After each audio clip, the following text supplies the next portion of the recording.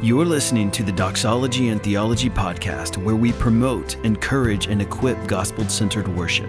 For more information, visit us at doxologyandtheology.com. Welcome to Beyond All Splendor, How to Read a Hymn for All It's Worth. That's a bit of a grandiose title, so I later changed it to 15 Essentials for Reading a Hymn. There have to be at least 15, right? Is this the lofty spirit in which your heart soars when you sing hymns in worship, or is it a little bit more stressful? I'm borrowing the photo of the angelic choir from the Panorama of Christian Hymnody by Eric Routley, edited by Paul Richardson. Two quotes might help us in our quest. Samuel Johnson, the famous 18th century literary critic, had said a good hymn is the hardest thing in the world to write. I would submit that it is also, it requires our best concentration in analyzing or meditating on a hymn. And more recently, Peter Gomes of Harvard University, ours is an unpoetic age. Those are challenges that we face in wanting to unpack and mine the wealth of earlier historic hymnody. I would begin with reading for accuracy. We need to ask, what is a hymn saying? And this involves certainly grammar, syntax. Punctuation is not an option. It is part of language. Can I hear an amen? Amen. And poetic devices, including imagery, metaphor, and simile, may catch our attention and cause us to ask with greater concentration what the hymn is actually saying.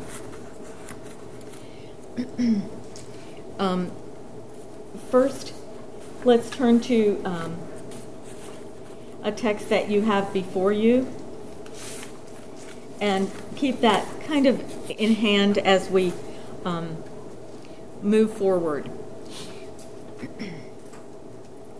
I would just suggest a couple of examples familiar to all of us. For instance, when you were younger, perhaps listening to It Is Well or singing It Is Well, did it ever catch you off guard to sing My Sin, Oh, the Bliss of This Glorious Thought?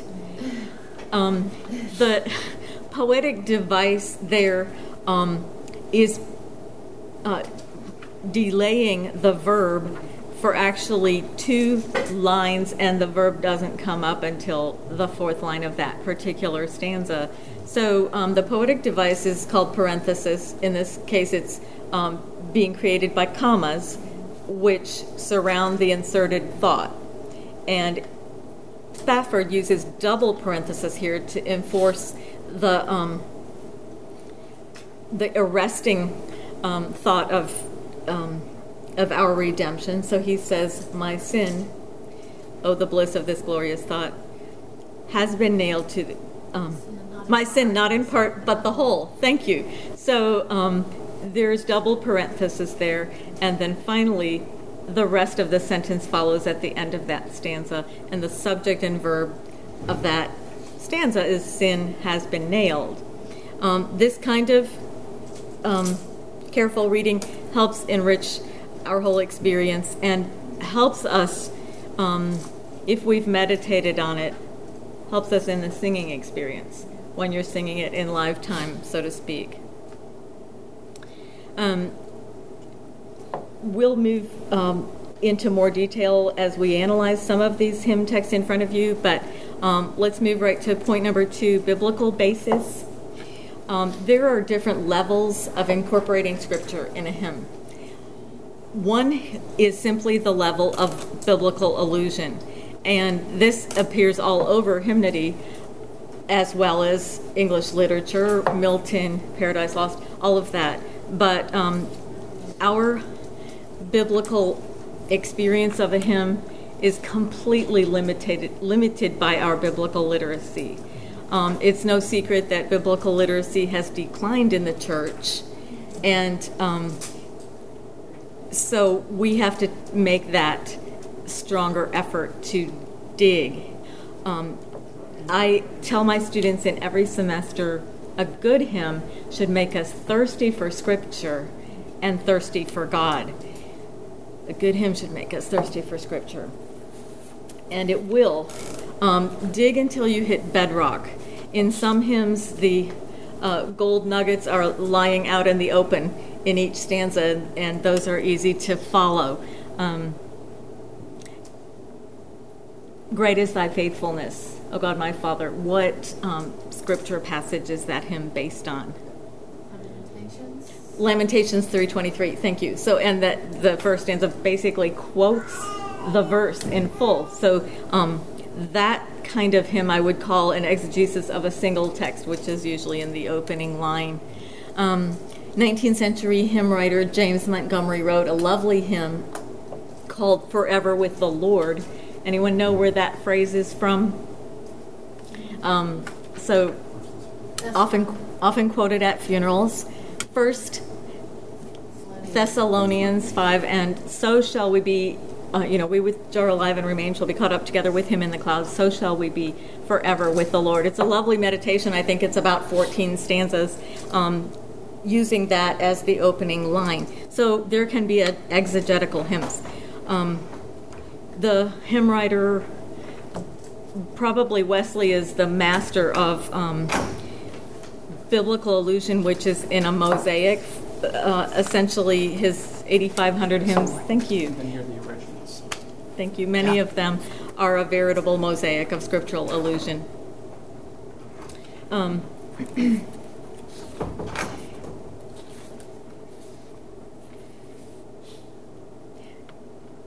Thirdly, just move on. Christology and theology proper. So I've given you blanks to fill in. If you would go ahead and complete those as we go. Christology is crucial. The church must sing of Christ. We have no other song. And as chapel preacher Juan Sanchez said just this week, what Jesus are you putting before your people? The all-glorious risen Christ or some other version of Jesus? Even in hymns within our hymnal and within the history of the church, we can get something of a wide spectrum. Turn to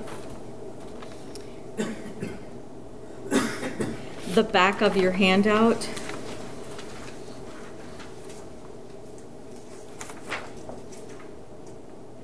And on the right-hand side, a Watts text, a little-known Watts text, with holy fear and humble song, the dreadful God our souls adore. Reverence and awe become the tongue that speaks the terrors of his power. The word become there is an archaism, which means befit. Reverence and awe befit the tongue that should be praising him. Well, the picture of eternal judgment and damnation for the unsaved is terrifying in this hymn, but he ends as actually an invitation to the unbeliever in verse 6, tremble my soul and kiss the Son. Sinners, obey the Savior's call, else your damnation hastens on. Where is the phrase kiss the Son? Where does that phrase come from? Psalm 2. Thank you. It is the messianic psalm of Christ as the Lord's anointed. And so the Son of God is presented here in a very sobering fashion as the judge.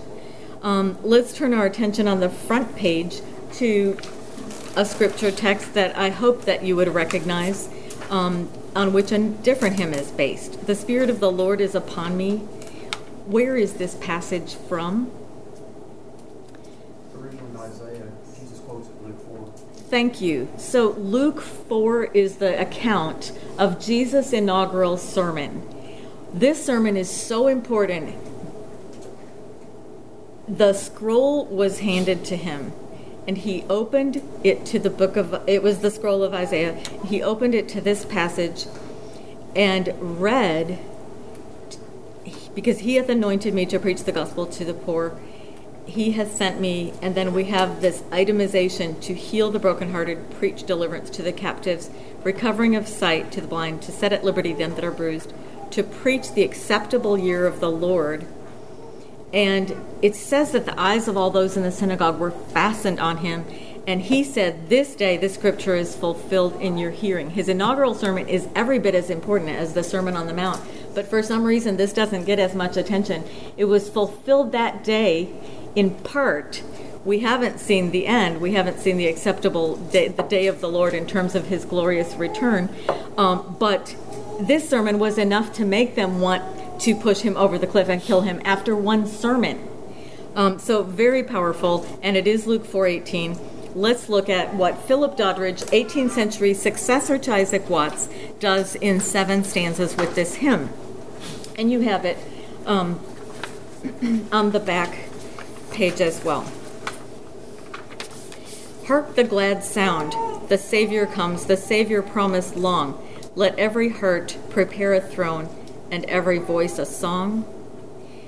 Stanza 2 introduces the anointing of the Holy Spirit in vivid detail, not only the pouring, which suggests oil, but the fire, which suggests Pentecost.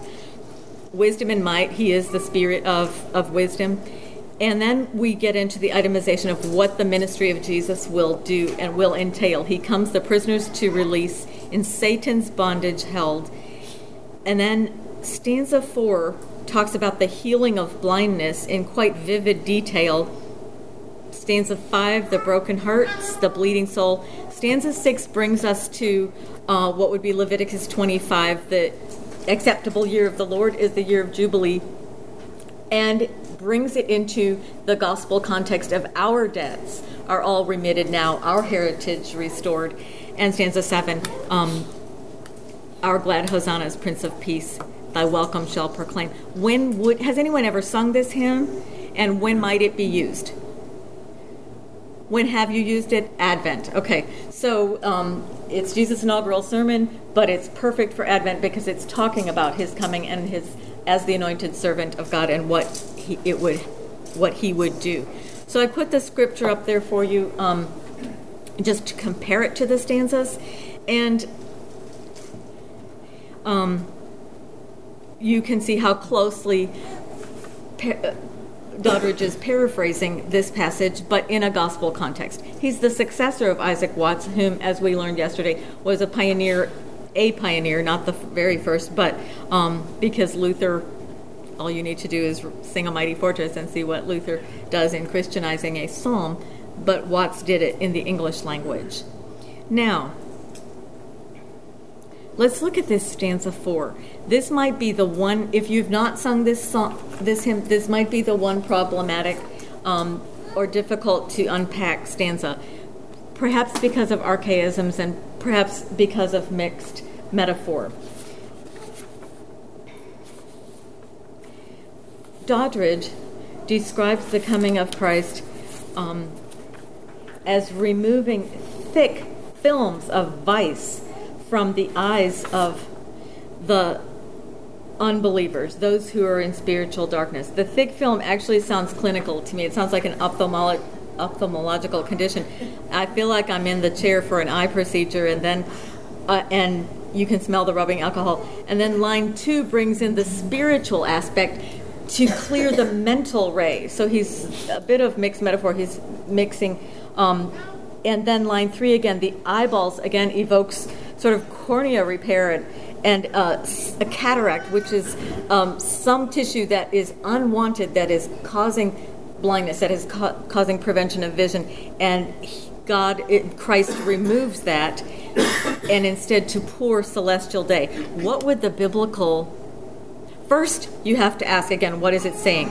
And I wrote a paraphrase just for myself. He comes to clean the spiritual vision from layers of sin, which blind our soul's sight. Is that a pretty fair rewording? He comes to pour divine heavenly light on those spiritual eyes, which is on our hearts. And then let's go to the scriptural roots. We think of Jesus pouring, in terms of liquid or anointing or unction, he used mud on the eyes of the blind man. And then the healing of Saul or Paul talks about scales falling from his eyes. Well, look at the handout I gave you, and you'll see how the revisions have attempted to address these. I put stanza 4 in a dotted square box. The top one is Doddridge's original, and then the Scottish Psalms of David in meter changed the films of darkness to scales, and they're drawing on the healing of Paul's blindness when he used to be Saul of Tarsus, to clear the inward sight. And then finally, I just gave a try at paraphrasing the entire stanza. And if you do paraphrase, do so humbly. Obviously, I'm not at Doddridge's stature as a poet, and I'm not a Puritan poet, but he comes to give the blind their sight. Simple words are always best.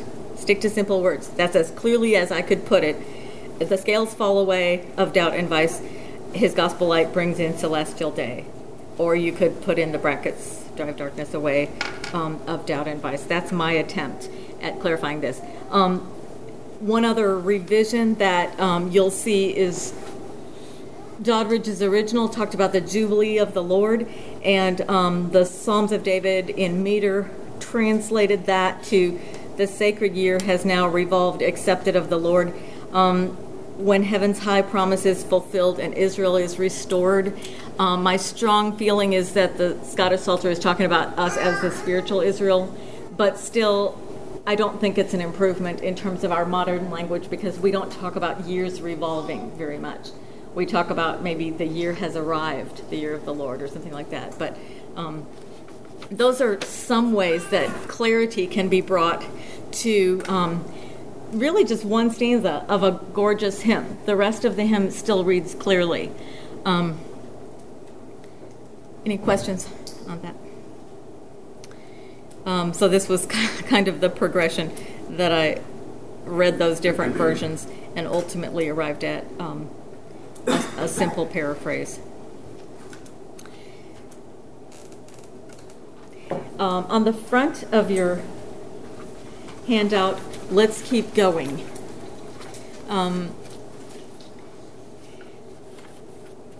The Christology and theology is very important. So again, number 4, what names, images, or titles of Christ are in this hymn, or what names, images, titles of God?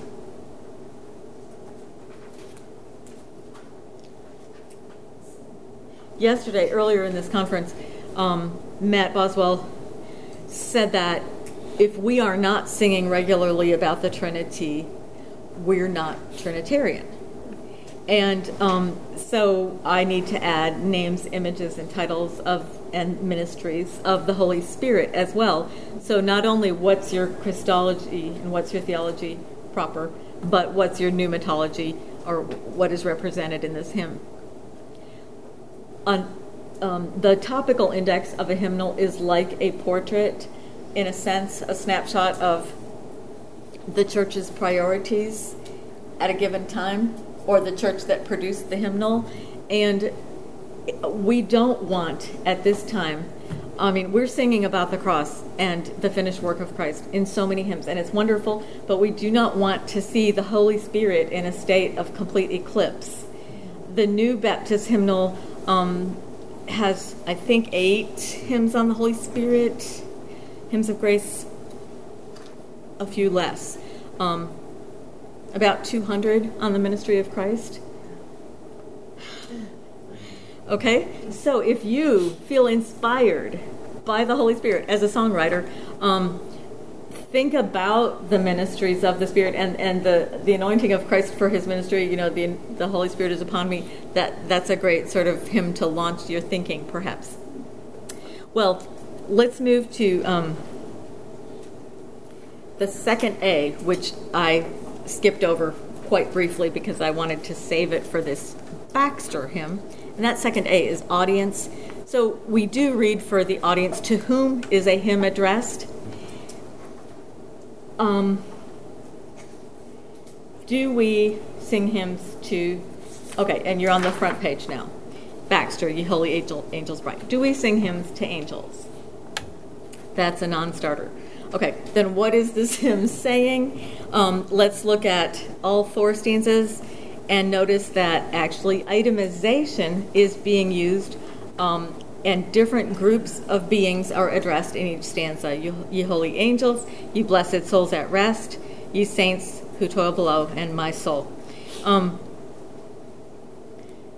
It turns out this is a call to worship hymn, not just for those of us here on the planet at the moment, but beginning with the heavenly worship, and then the saints at rest, or the saints above, saints below, and then a call to worship to my own soul, a bless the Lord, O my soul kind of concept. So there's a progression. That's audience. Augustine, incidentally, as you may know, the classic definition of a hymn going back to St. Augustine is that it be praise, that it be to God, and that it be sung. Those 3 elements, praise to God and sung. The church has expanded on Augustine's definition ever since. So we not only have hymns that are addressed to God. In this case, we have hymns that are a call to worship to one another.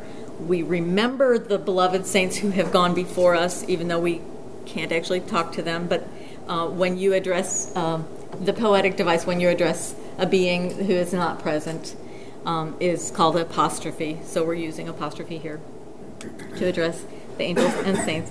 And ultimately, there are even a few call to worship hymns that include the created nature, the forces of nature, and all sort of a psalm, the last couple of psalms in the Psalter that address all of creation. The most classic of that would be all creatures of our God and King, which addresses thou burning sun with golden beam, thou silver moon with the silver moon with softer gleam, and the clouds that rush along. It's not a pantheistic hymn. It's a universal call to nature. Okay. There are a couple of more handouts if anybody still needs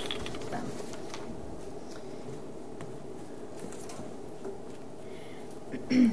So, accuracy, audience, biblical roots of a text and allusions, Christology, and cultural. Number 5 is context.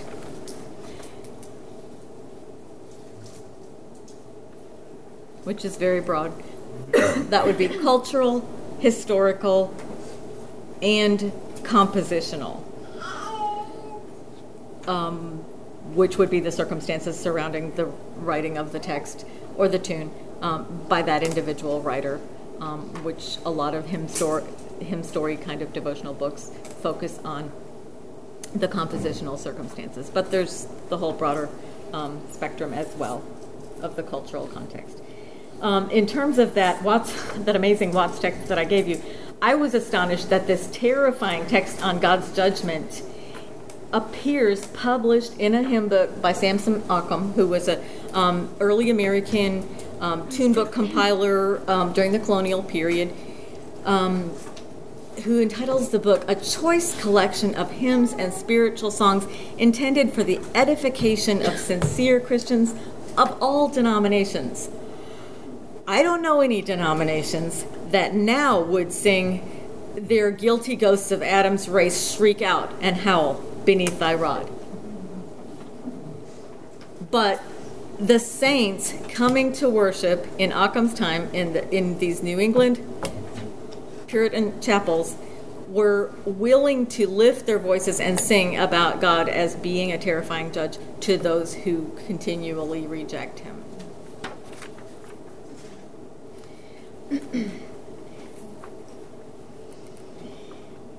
Number 6, and we can go back and revisit some of these a bit more if there is time, but just so that we remain on track. Doctrinal themes. There's a whole world of doctrine. The important point here is that one hymn doesn't say it all, and as a songwriter and hymn writer, you don't have to put the pressure on yourself. Matt Boswell told us the other day that he tried 80 times to write In Christ Alone, and he never succeeded, meaning that hymn has pretty much the broadest scope of any hymn, and so that is not necessary to do in every text that you write or in every text that the church sings. Going along with that, doctrine needs, even if one hymn doesn't say it all, doctrine needs to be articulated clearly and not misleadingly.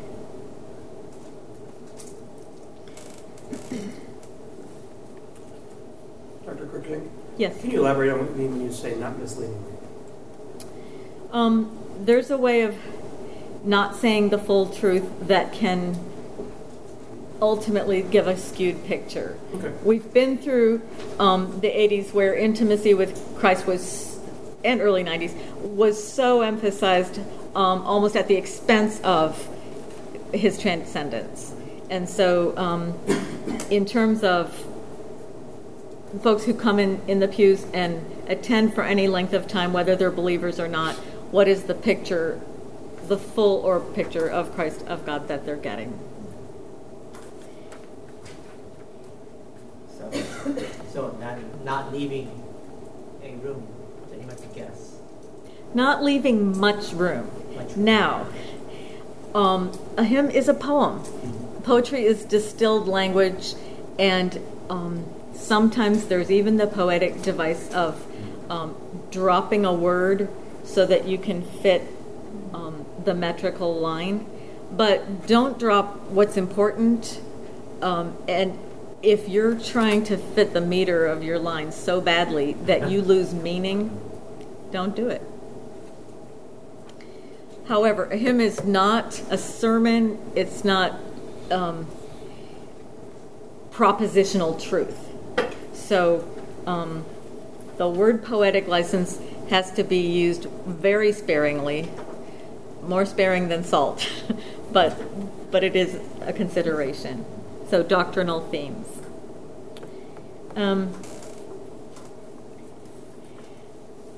And doctrinal themes also goes back to number one, what is the hymn actually saying? One example might be a hymn that was written at the turn of the 20th century. I didn't provide it for you, but I can read a stanza or two.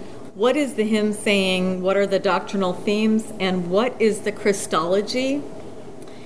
Jesus, thou divine companion, by thy lowly human birth, thou hast come to join the workers, burden bearers of the earth.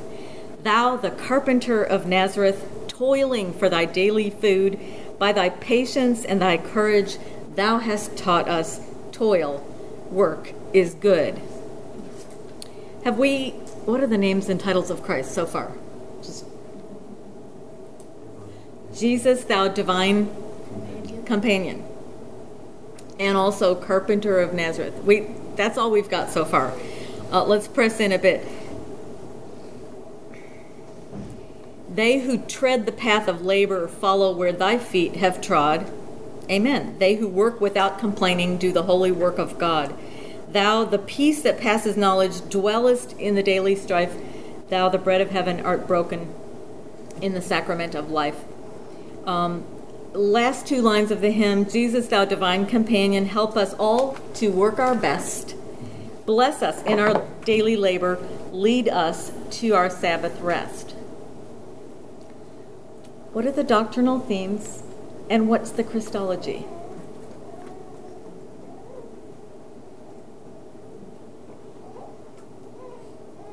Work is good. Perseverance. Good Protestant work ethic. Yes, I hear that. I think I'm going to teach this to my kids. Anything else? Did we hear or sing the word Lord, Christ, Savior, King, Majesty, any of that? We heard divine companion at the beginning and end of the hymn. The device is called inclusio. It's like bookends. But do you remember the labor movement?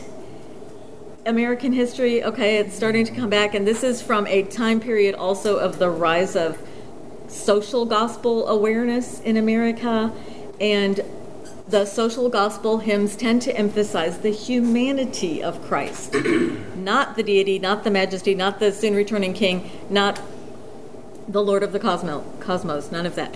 So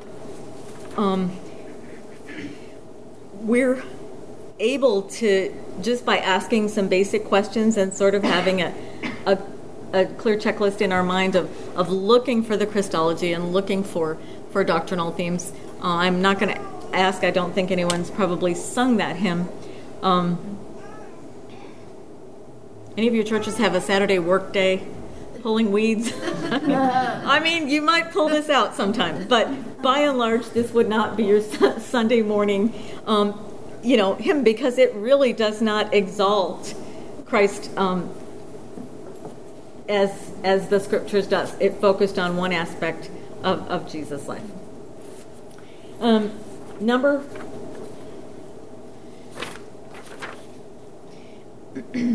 we lost a couple numbers. That's okay. Direction of thought is the actual number 7. And you might also put in parentheses development of thought. This feeds into the working definition of hymn that I use. Again, we expand on Augustine's definition, but a multi-stanza text with a development of thought across stanzas that is generally intended for congregational singing. Multi-stanza text with a development of thought. That's part of the working definition here. And so let's look for that. I have a couple of examples on the page. There might be hymns that use, or you could write one, that uses itemization by stanza, again, to explore the claims of Christ, the I am claims, as truth, the life, the way. And there's a lovely hymn by George Herbert, 17th century poet, which does that. Can you think of hymns that use language about pilgrim through the wilderness, and then about crossing the Jordan, and then about Canaan? The Old Testament typology, speaking of biblical roots and biblical allusion, the Old Testament typology of journeying through the wilderness of Israel's journeys as an analogy of our Christian life is very prevalent in hymns and in sermons for centuries.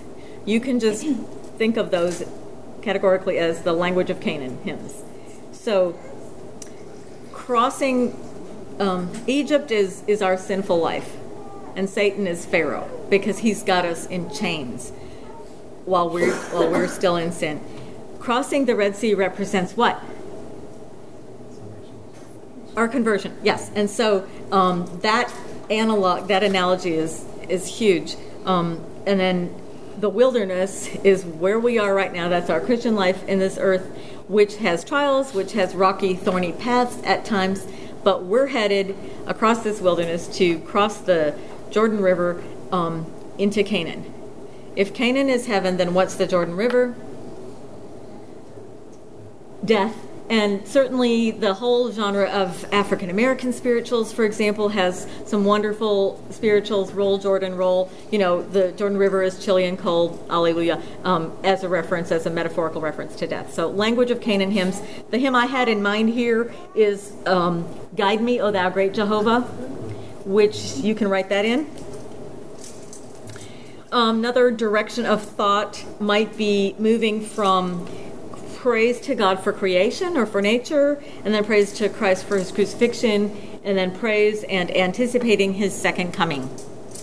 What hymn am I thinking of? How Great Thou Art. Who said that? See, I should be bringing extra books like Matt Boswell, and I've got some water bottles. Okay. How Great Thou Art. O Lord my God, when I an awesome wonder. Consider all the worlds thy hands have made. Letter D. And this is the huge scope of what theologians call the Christ event, from incarnation, crucifixion, resurrection, and return. 4 stanzas. What am I thinking of? well, certainly in Christ alone, House of but that actually includes also sort of our personal experience of the narrative.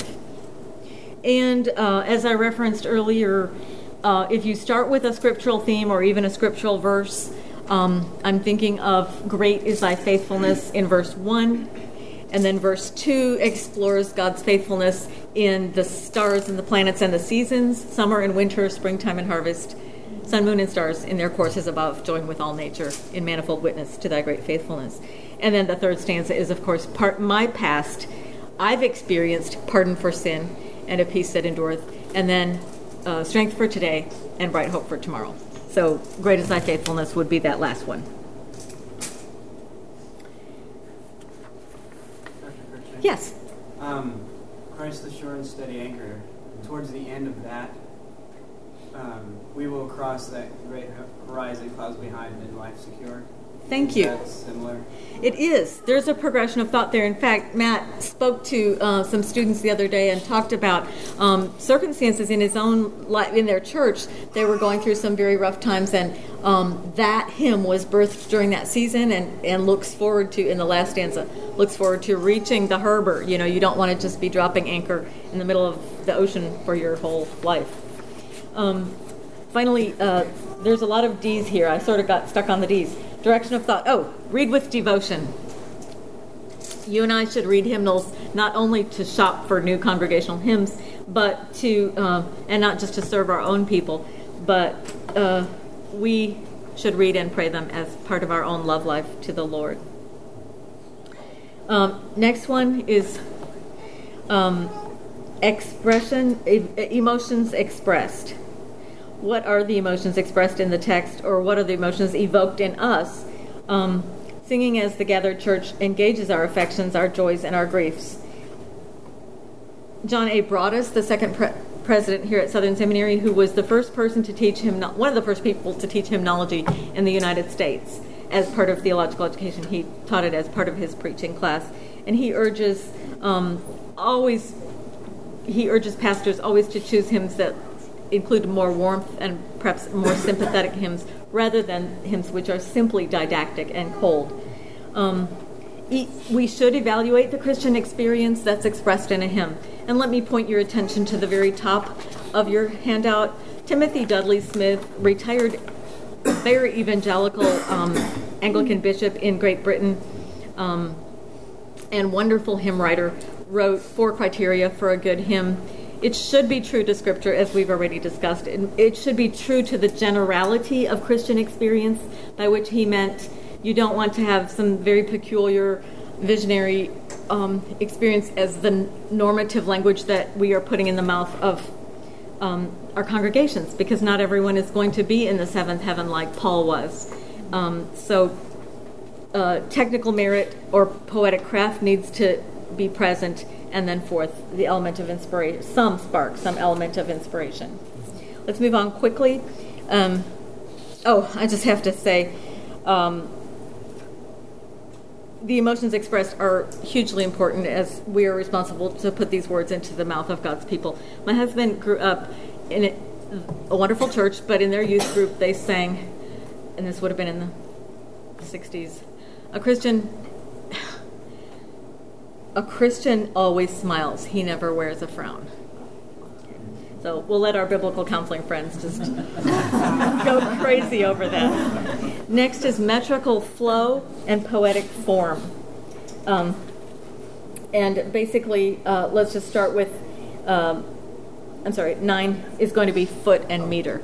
If you do not know poetic foot, there is basically... There are 4 main choices in English language hymnody. Weak strong is iambic.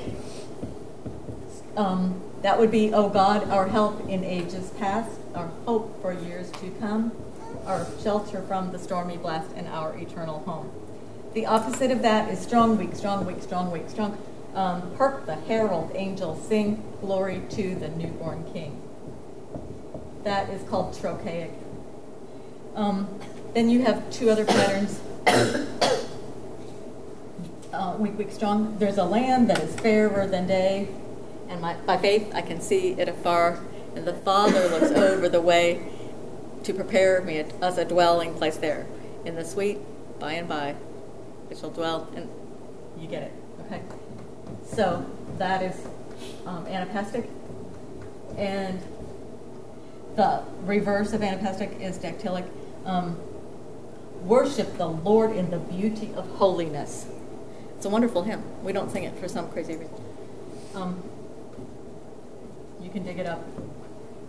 As you see at the bottom of, I think it made it onto this hymnal handout. Say again, please, those last two styles. In the sweet by and by is called anapestic, and worship the Lord in the beauty of holiness is dactylic. Another example of that would be the lovely Advent hymn, Brightest and Best of the Sons of the Morning. So why is this important? Well, form starts at the level of the syllable, and so once you've identified the foot, these are organized. Generally, predominant in English hymnody are eights. So line, the sequence of numbers that you see in the hymnal is called line meter, and in the case of "O God, our help in ages past," you would see 8888 in the hymnal because there are 4 lines of 8 syllables. And this, just knowing what I've said right now, will help you to switch tunes if you need to, and if you feel that a tune given to you is not really the best suited for a text. Most hymnals are equipped with a metrical index at the back, and you can look up under these numbers. The next item it's listed here as number 10 would be form in general. So we've talked about itemization by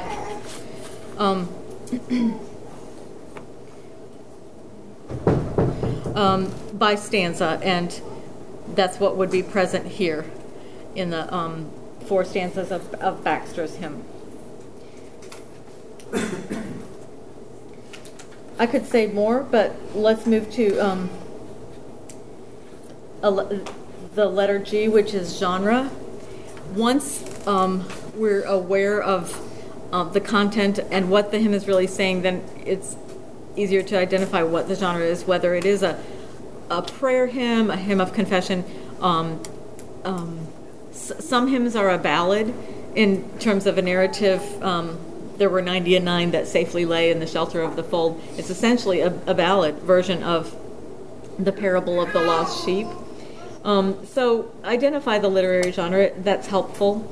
And once we do that, then the next item is text-music relationship. And that's where everybody wants to park because everyone is a musician. But I hope that the time we've spent looking at the text is helpful first. Then it's easier to see whether there's compatibility between the text and the tune. Finally, usage. When we've really spent time unpacking the text and looking at the tune, then the usage, or in parentheses, liturgical function, becomes more imperative. Whether you want to use it at the beginning as a call to worship, or whether you want to use it as a preparation for the preaching. That place in the liturgy used to be called the prayer of illumination. And I love the Getty's, the one about the Word of God. Speak, O Lord. Thank you. I love that as a prayer of illumination, as an opening, as a hymn right before we open God's Word together, right before the preaching. Do you have questions before we close up entirely?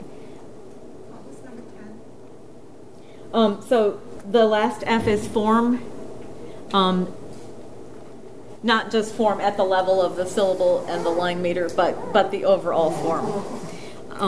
I like to encourage students to look for this in the Psalms as well. For instance, if you're working on a scriptural text, look at the form within that text. What is the form of Psalm 8? Is there any particular kind of structure there? O Lord, our Lord, how excellent is thy name in all the earth. that line is actually at the end as well. So it uses that device of inclusio.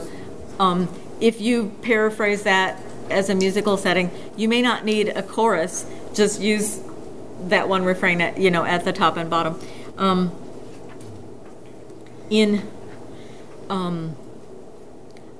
Other questions? You mentioned Yes. a quick definition of the hymn. You said it has to be multi-stanza, developing thought. With a development of thought across stanzas, and generally intended to be sung congregationally. There's a bit of leeway there, since historically some hymns that we sing congregationally were originally written as a part of a large devotional poem. From the Middle Ages, Of the Father's Love Begotten was from a long theological poem that Prudentius was writing actually to try to uphold the dual nature of Christ and the full divinity of Christ. And so he talks about, that Christ is pre-existent. He wasn't just created later on. He's co-eternal with the Father. If you unpack that hymn carefully in your hymn book, those are reasons why he wrote that. So there are congregational hymns that we sing that are more intimate, but generally we need to be able to enter into them corporately. So that's why I said generally intended to be sung congregationally. How many of you have retuned a hymn, an older hymn? Do you add text? Have you written a additional chorus, or just you don't mess with the text? Okay.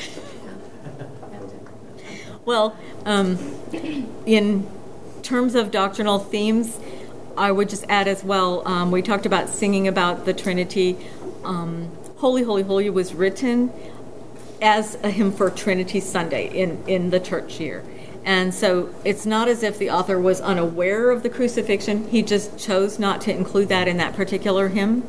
That is one of the few hymns that is very blunt about our own unholiness compared to the perfect holiness of God. And though the eye of sinful man his glory may not see.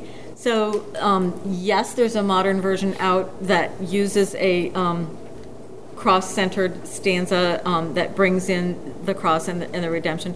But we lost, there's usually a trade-off when people add new material to a text. So if you remember that not one hymn does not have to say and cannot say everything, then maybe that allows us to think about more specialized uses of individual hymns and unpack them for what they do contain before you cut anything. Let me just urge that. Yes? What resources would you recommend for getting at that cultural, historical, and or compositional context for hymns? Oh, it's thank easy you. to find, 101 hymn stories book, but there's like 300 hymns in my hymnal. There's a bunch of hymns that aren't being hit there. So, what are other resources you would recommend for getting the background for these songs? Yes. The newest dictionary now online. I don't have the entire email or web address memorized, but just Google Canterbury Dictionary Online. It's .uk because it's a British source, and there are actually fine articles by recent excellent scholars, including an entire article on certain hymns, the really famous hymns, and then on various hymn writers. For digging up texts, I would definitely, as your first stop, go to hymnary.org. How many of you are aware of hymnary? Okay, of course, thank you. And while we're talking about sources, I'm so happy and thankful that the editor of the New Watts, Mr. Chris Fenner, was able to join us. He is in the upper echelons of the seminary library here in the archives. He is the rare hymnal and rare book collections archivist specialist. So we have an amazing hymnal collection going back to actually Dr. Broadus in the 1850s and 60s, who was acquiring antique hymnals even at that time. And Chris, we're so appreciative. He's available for autographs if you've bought. How many of you have bought the Watts? Okay, so we're all going to go out and do that. Chris, anything you want to add as far as sources, resources? Yeah, most most denominational hymnals have companions that are published separately. The newest Baptist hymnal does not. The 1991 does, and all the Baptist hymnals before that. So a lot of times if you can find a hymn in a denominational hymnal and then find the companion or handbook that goes with it, then the handbook will have the information about the author, information about how the hymn came to be written, original sources and things like that. So that's another potential resource. Here in our library, if you can find the hymnal area, the companions are sitting on the shelf next to the hymnals.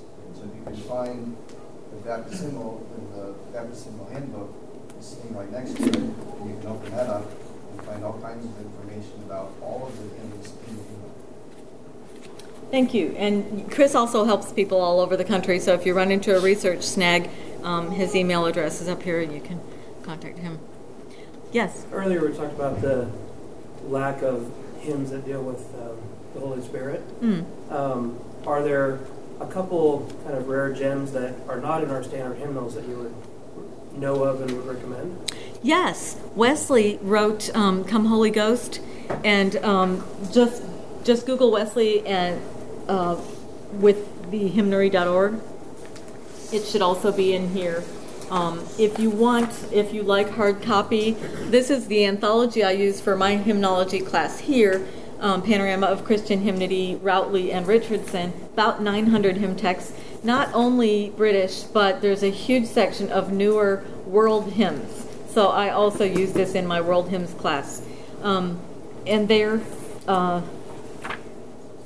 as with any hymns, we prove all things and hold fast to that which is good. We test everything according to the scripture. There are many, many hymns written, especially in third world countries, in the midst of such suffering and poverty. Hymns, many of them that point to, I see the face of Jesus Christ in every poor child. And almost a deification.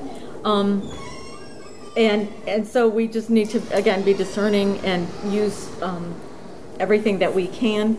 It's a great, rich resource, again, especially as your church is becoming more multicultural, or if you're doing Missions Week or doing any looking for sources for materials like that. Yes? When I came to Christ, my church sang from the Baptist hymnal from 75 or whatever that hymnal was. Mm-hmm. And we sang about 25 songs, maybe 20 songs, just over and over. We got to memorize them, but we didn't do a lot of them. What's a quick distillation, maybe a phrase that would help folks differentiate what was a gospel song in that hymnal and what was a hymn?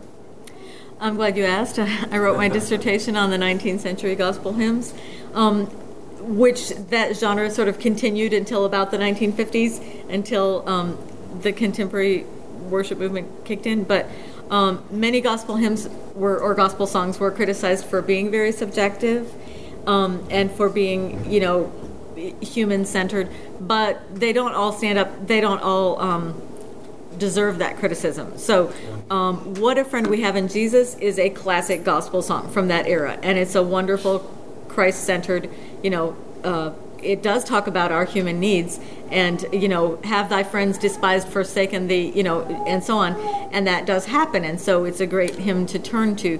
But am I going in the direction that you're headed? Yes. Okay. The 90 and 9 is actually one of the classics from the gospel hymn era. So one thing I pointed out in my dissertation is that before 1900, those hymns tended to be more based on scripture narratives. There's a good one, an old one that's not sung anymore, called Jesus of Nazareth Passeth By, where the two blind men were by the side of the road and they were being told that Jesus was passing by them. And so they reached out and cried, Jesus, Son of David, and we don't sing a lot of those. After 1900, the gospel hymn became decidedly more superficial in certain respects. You have Bright in the Corner Where You Are, which is fine to do. And yes, Jesus wants us for a sunbeam, but we can't do that and be that without the infilling, indwelling power of the Holy Spirit and, transforming. There are definitely gems and jewels that came after 1900 as well. Great is thy faithfulness.